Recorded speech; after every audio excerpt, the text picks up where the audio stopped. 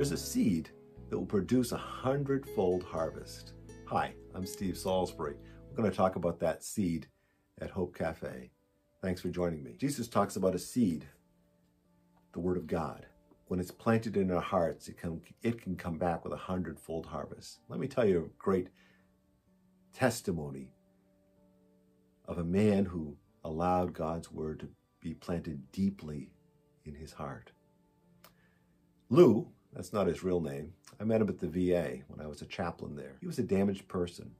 He was not able to put two sentences together back to back that made any sense. The chart notes said that there was no hope for him to be discharged to the community. I went and talked with him and I said, Lou, do you read anything? He says, I don't read anything. I said, well, if I gave you a New Testament, would you read the New Testament? He said, sure. So I gave him a New Testament on Friday. By early that next week, he had read Matthew, Mark, and Luke. 3 Gospels, over 100 pages. By the end of 2 weeks, he had finished the New Testament and wanted another one. I gave him another one, and he would read it and read it. And it sunk deeply in his heart, changed the way he was thinking. You gave him a sound mind.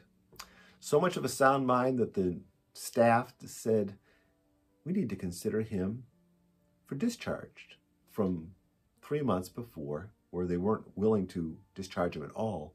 Now they're considering him for discharge. Within 6 months, he was discharged to a group home where he had supervision.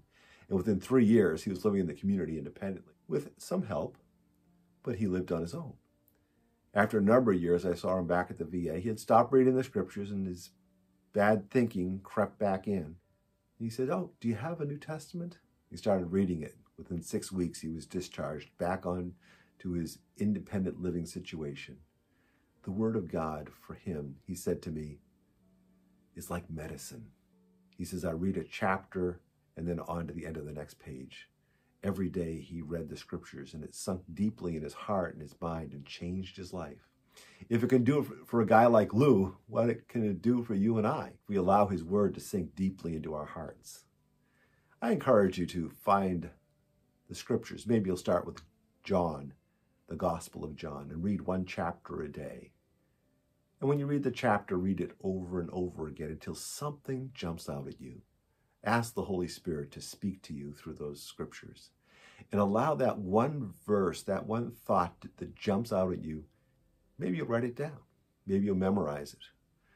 Maybe you'll discover how that tells you something about who God is, about who you are, and how God loves you so much. Each day as you find these verses, they will sink down into your heart and your life, and you'll find your life changing. Over and over again, I've seen the Word of God change people's lives. It's changed my life by allowing His Word to find a deep place. It says the Word of God that falls on good soil.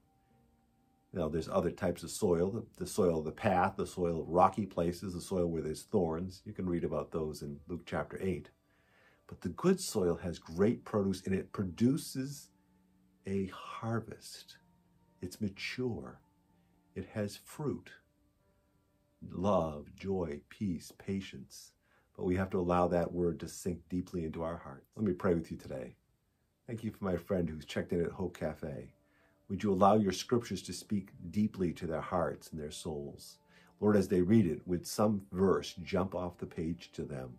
Would it help them to see who you are and who they are and how much you love them? We ask these things in Jesus' precious name. Amen. Well, may God bless you. May God give you a great week. Thanks for joining me at Hope Cafe. I'm Steve Salisbury. Thanks for staying with me for another minute at Hope Cafe. Jesus spoke in parables. The word parable is from 2 Greek words, para and bole. Para, we get the word parallel, meaning beside. And bole, the word we would get to toss or to bowl. It's a thought that's thrown aside spiritual life, something that we see in everyday life. Jesus spoke to an agrarian culture where they would break up the ground and they would plant the seed. This last year has been a time of breaking up our hearts. The things that were pretty settled sometimes can be unsettled. And we have a chance now to allow God's word to be planted in our hearts. And as we reset in this next year, I challenge you, encourage you to sow the word of God into your heart. Don't allow the adversary to steal away the seed. Don't allow the cares of the world to choke the seed. Don't allow the seed to be planted, but then you have no root. Allow roots to grow deeply. God will use these things to bring a great harvest in your life. An apple tree that just has apple blossoms and has no apples is very disappointing. A Christian who talks the talk but doesn't walk the walk is very disappointing because they're not mature in the faith. Maybe that hurts, but sometimes the truth hurts, that we need to walk the talk. We need to respond with love. We need to react not in vengeance, but in grace. We have to choose to get better and not get bitter. Maybe this has been a difficult year for you, and as you put things back together, God is bringing the Word of God back to you. Would you allow it to nourish your heart, your soul, your mind? Would you pray back the verses to God? I love the verse that says, He's delivered me from the kingdom of darkness and translated me in the kingdom of His own dear Son. I realize I'm in a new kingdom. I need to think differently, respond differently. And I only can do that if I allow the Word of God to be planted deeply in me to change. It's not just a change of attitude, it's a change of heart, change of life, because God's Word changes me and it will change you. Let me pray for you today. Thank you for my friend at Hope Cafe. Would you allow your word to speak deeply to them? Allow it to have 100-fold harvest.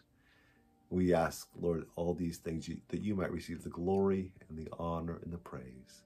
In Jesus' name, amen. Thanks for joining me at Hope Cafe. Have a great day.